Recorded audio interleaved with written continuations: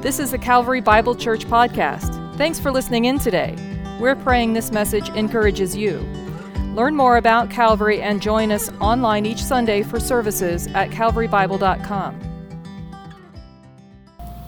Good morning, church. So good to sing together and to worship together. I'm so glad that we get to continue our study as we examine the life of Christ and look at the ways that he lived. My name's Gary Osborne, and I'm on staff here at Calvary and been on staff for almost 22 years now. I started out as a student ministry intern and a facility engineer. Actually, I really just set up and took the trash out. That was my other half of my job. But I am so thankful that I get to be a part of this team. Right now, my role is to help guide and lead the team in Erie and also to help the launch of the Thornton campus. I love this church. I love that it's like a family to me. There's no place that I would rather be. And so I'm thankful that I get to be here today with you to share what God has placed on my heart.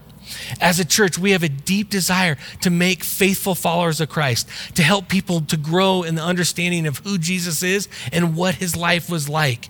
And that's what we're doing in this series right now. No matter what the circumstances you are going through or where you've been, our desire is to help you live a life that looks a lot like Jesus' life. Our hope and prayer is that Calvary would be a community of people who are devoted to loving God and loving others. The first few weeks of this study that we've been doing, we looked at the importance that every believer would be dependent and devoted to prayer. A faithful follower of Jesus relies on the power of prayer, knowing that the Lord hears our prayers and responds to his people. The past 2 weeks, we are looking at the Word and the importance of the Word in our life and how it guides and directs us.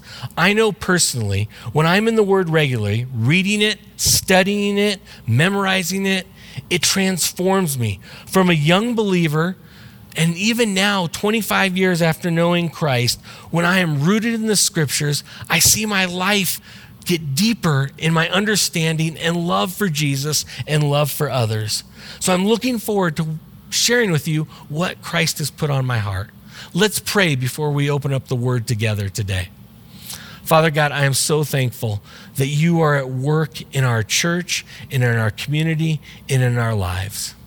This morning, Lord, as we open up your truth and as we open up your scriptures, I ask that you would do a great work in the hearts of your people, Lord. That it's nothing that I say, but it's what you are speaking to them through the power of your Spirit, Lord.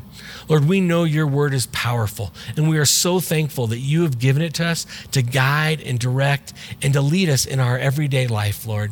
I pray this morning that you would work on the hearts of your people, and that all of us who are listening today, we would be transformed by the power of Christ, and that we would grow in our understanding of him, and that we would look a little bit more like Jesus. We love you, Lord. In your name, amen. Last week, John did an incredible job. He showed us through the scriptures of what Jesus' life was like and how Jesus used the scriptures to grow into the minister that he was. I think about Jesus and his hunger at a young age. We see him at 12 years old in the temple courts, and he's having this great understanding of what he's learning, and he's able to speak with the teachers of the law at the time. It even says in Luke 2 that his parents were astonished at what he knew, what he understood, and how he spoke. At the end of Luke 2, it says that Jesus grew in wisdom and stature and favor with both God and men. That's what the Word of God is doing in our lives. It's transforming us to be a little bit more like Jesus. And that's what happened in the life of Christ. As well, John said that the Word of God is transformational, not just information. That it transforms us. It's not about getting a bunch of understanding and knowledge. And I think that is fantastic, because that's what we truly need in our lives. On my own, just reading a bunch of information, it doesn't do a lot for me. But when I am transformed by the power of the Word of God, I look a little bit more like what Jesus looked like. I become a faithful follower of Christ. And then he kind of reminded us about the spoken word of God and the power of the spoken word of God and what the spoken word of God did in the lives of people. And so as I think about those thoughts that John shared last week, and those are really important to me as we get to today's conversation. Because as I think about the world we live in today, I think about the civil unrest that's happening. I think about the political environment that we're moving into. And then we have a pandemic on top of that, where there's a lot of information coming our way and a variety of things coming towards us. I don't always know how to receive that information. I don't always know how to make heads or tails of what's being said. And so I am thankful that we have a God who's the same yesterday, today, and forever. And his word is unchanging.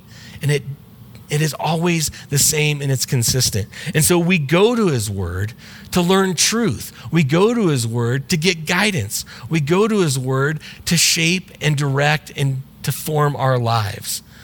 So as followers of Christ, as followers of the way, I want to encourage us in the times that we live in to turn to God's guidance, to his direction, and to his understanding. That we don't lean on our own understanding, but we lean on the truth that is in the scriptures. Unfortunately, as I was getting ready to prepare this message, I saw that many people who are evangelical Christians today do not spend time in the Bible regularly. What I read was only 45% of evangelical Christians regularly read their Bible.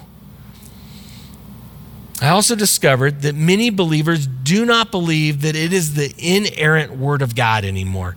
And so what happens is we pick and we choose what we want to believe and what we want to follow in the Bible, because we don't believe that is in an entirety true. But here's what Jesus said about the scriptures. To the Jews who had believed him, Jesus said, "If you hold to my teachings, you are my disciples. Then you will know the truth, and the truth will set you free." God's word is true. It's always true. And his words guide and direct and help us understand what it means to be a true follower of Christ. The word of the Lord needs to be central to our lives. If we're going to be a faithful follower of him, we need to ingrain the word of God so that it just overflows into who we are. This was the example of Jesus. He knew the scriptures. He even quotes them more than 75 times in his life and his ministry. He had memorized the scriptures. He used the scriptures to refute those who were against him. He used the scriptures to answer questions. They were the true example of how he guided and directed people towards a life that was centered on him. And so this morning, I want to start by looking at Psalm 1. And here's what Psalm 1 says. It says this: "Blessed is the man who walks not in the counsel of the wicked, nor stands in the way of sinners, nor sits in the seat of scoffers. But his delight is in the law of the Lord, and on his law he meditates day and night. He is like a tree planted in streams of water that yields its fruit in its season, and its leaves do not wither. In all that he does, he prospers. The wicked are not so, but they are like chaff that the wind drives away." These are two great word pictures when I think of the person who loves the word of God, who stays connected to the word of God, and the one who doesn't. The one who loves the word of God is like a tree planted by streams of water. It's nourished by the water. It's growing. It's fruitful. It's producing. The one who doesn't, it is dried out. It is withering. The wind blows and the shaft blows off of the tree. Like that is the example that we see here.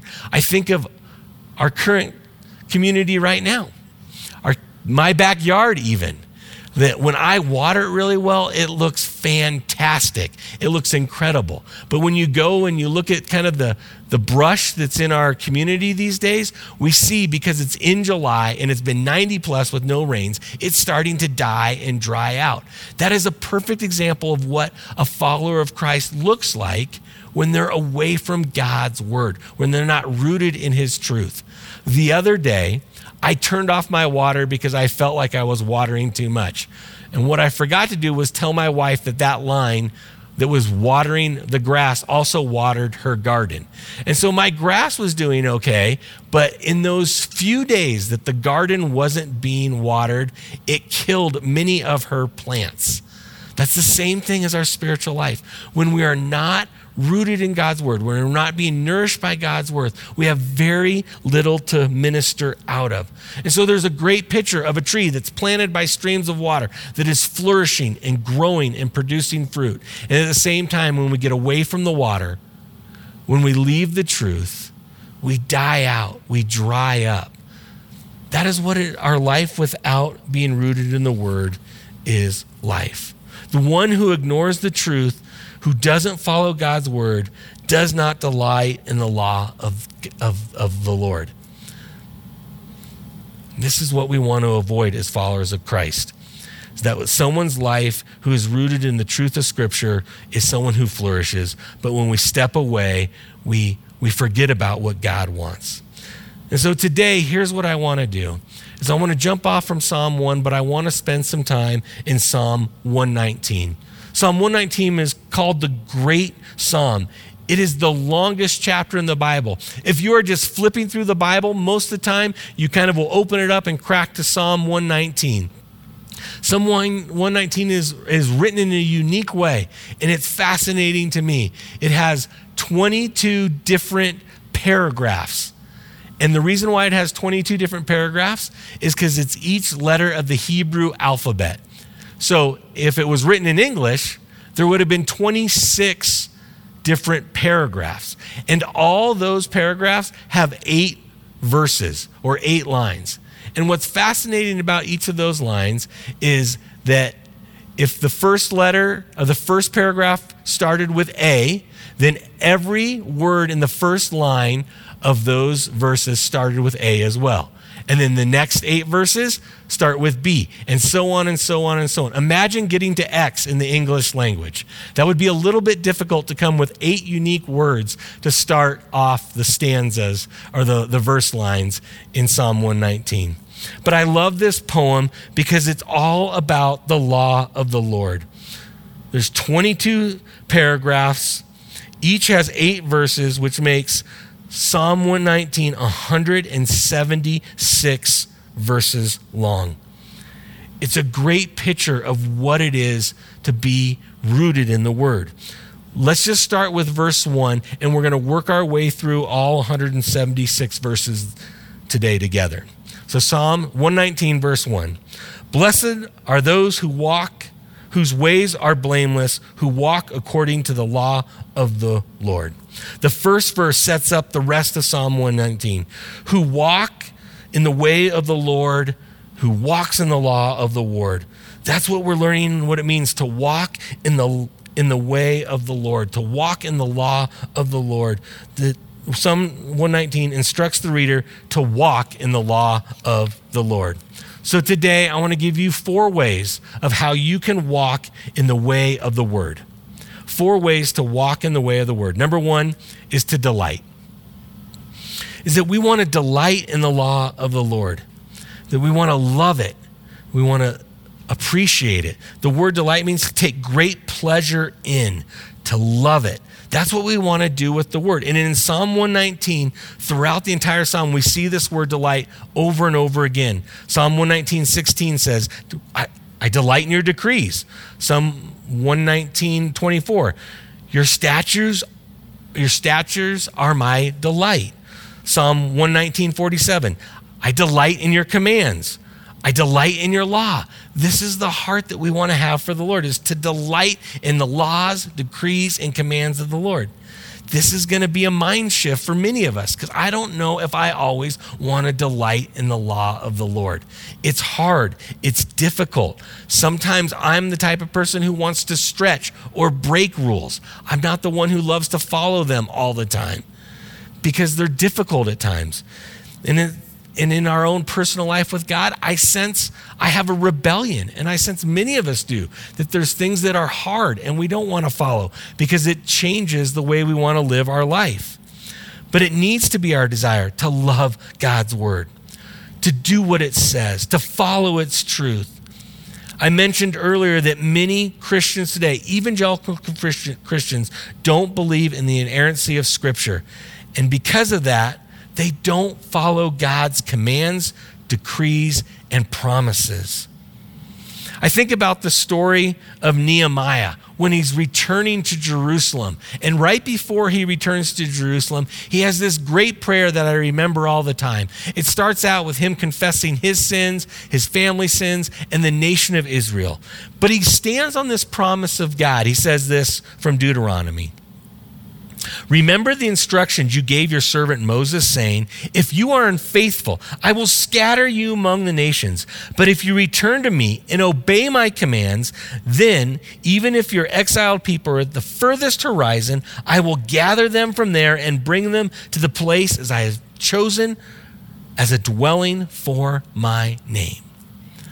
I'm fearful for our country right now. I'm fearful that people who claim to be followers of Christ aren't following his word, that they're rejecting the ways of the Lord.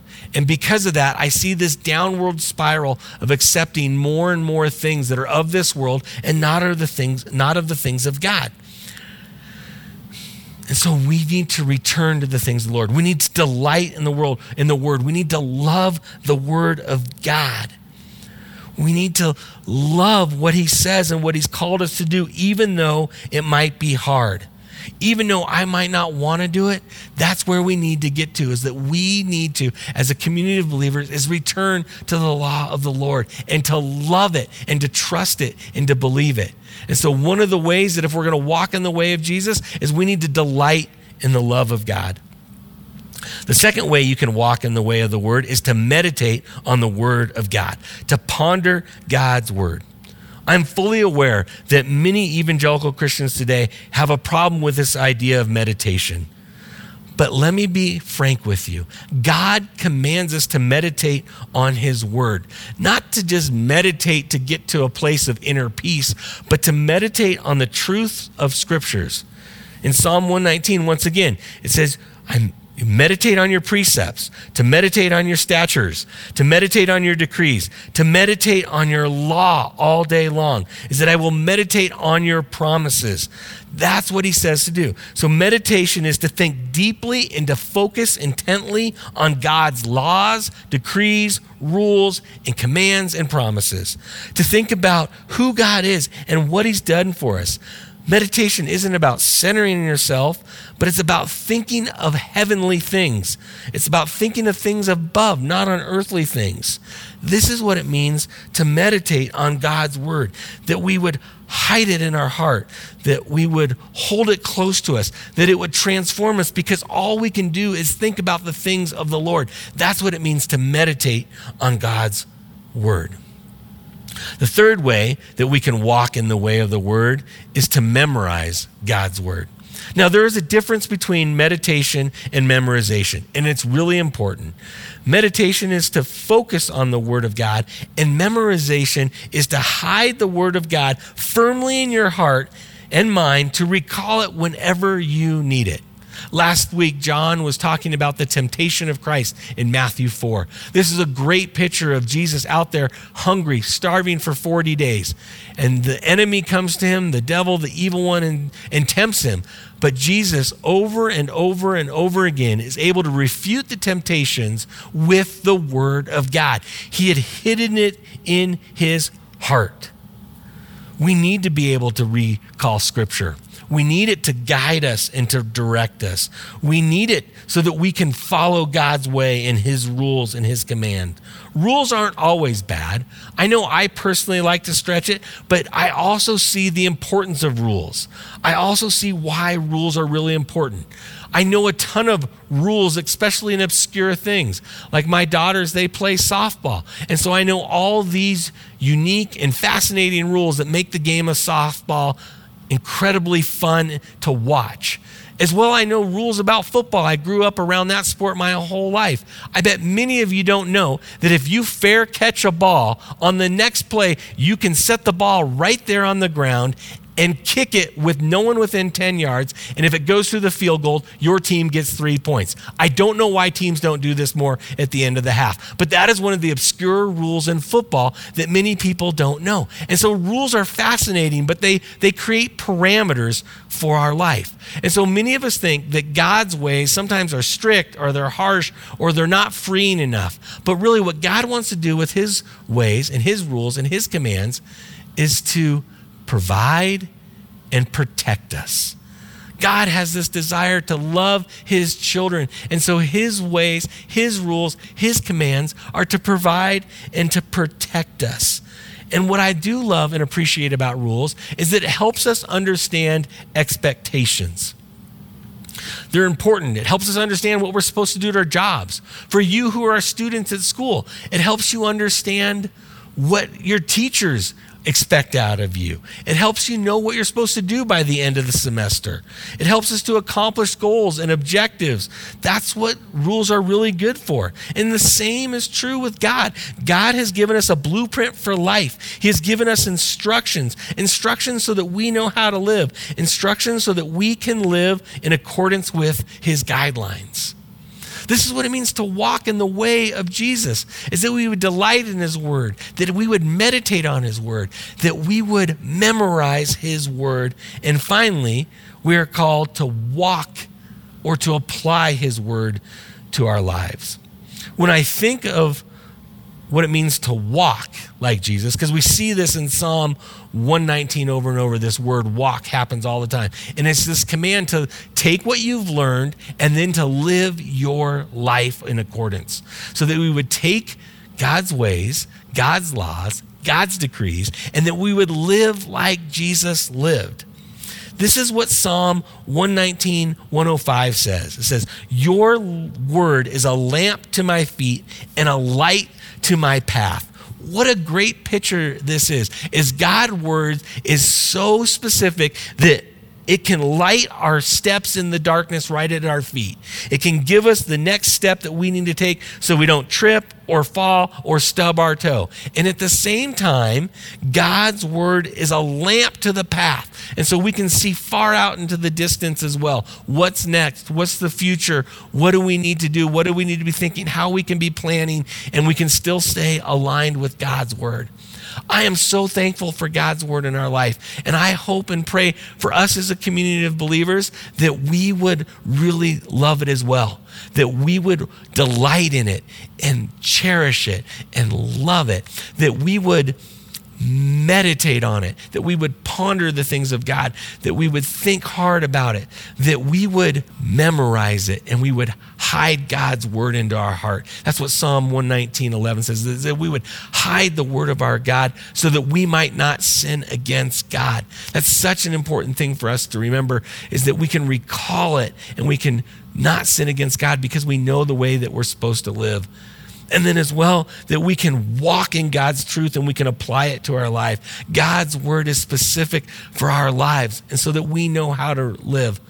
I hope and I pray today that as we think about the word of God, that would not be something that we would run from, that would be something we would run to, that we would immerse ourselves in it, that we would allow the word of God to penetrate our hearts. If you need help getting into God's word, let me just encourage you that would you get in touch with one of the pastors here on staff at Calvary? We would love to guide and direct you. Or maybe you would pick up a daily bread. That might be a great way to start.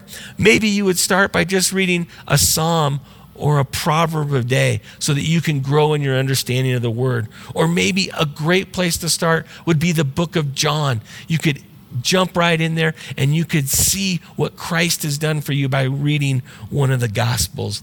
It is our desire that the Word of God would be our authority here at Calvary Bible Church, that we would love His Word in a way that would shape us to be like Jesus.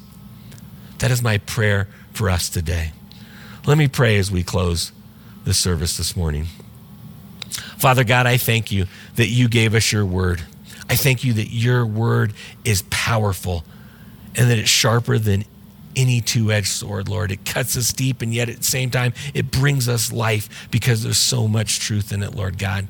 God, I pray for those who call Calvary home, that they would love and delight in your word, like it says in Psalm 119. Lord, I pray that we would meditate on your word, that we would think about it often, that we would ponder it all the time, Lord God. God, I pray that we would learn how to memorize your scriptures more and more, that it would be part of our spiritual life, that we would hide your word in our heart so that we might not sin against you, Lord God. And God, I pray that through these practices and these disciplines, Lord, that we would live a life, that we would walk in your ways, that we would apply your scripture to our lives, that we would live a life that is worthy to your calling, as it says in Colossians, Lord. You are so good and so great, and you gave us such a great gift in your word. We love you, Lord, in your name. Amen.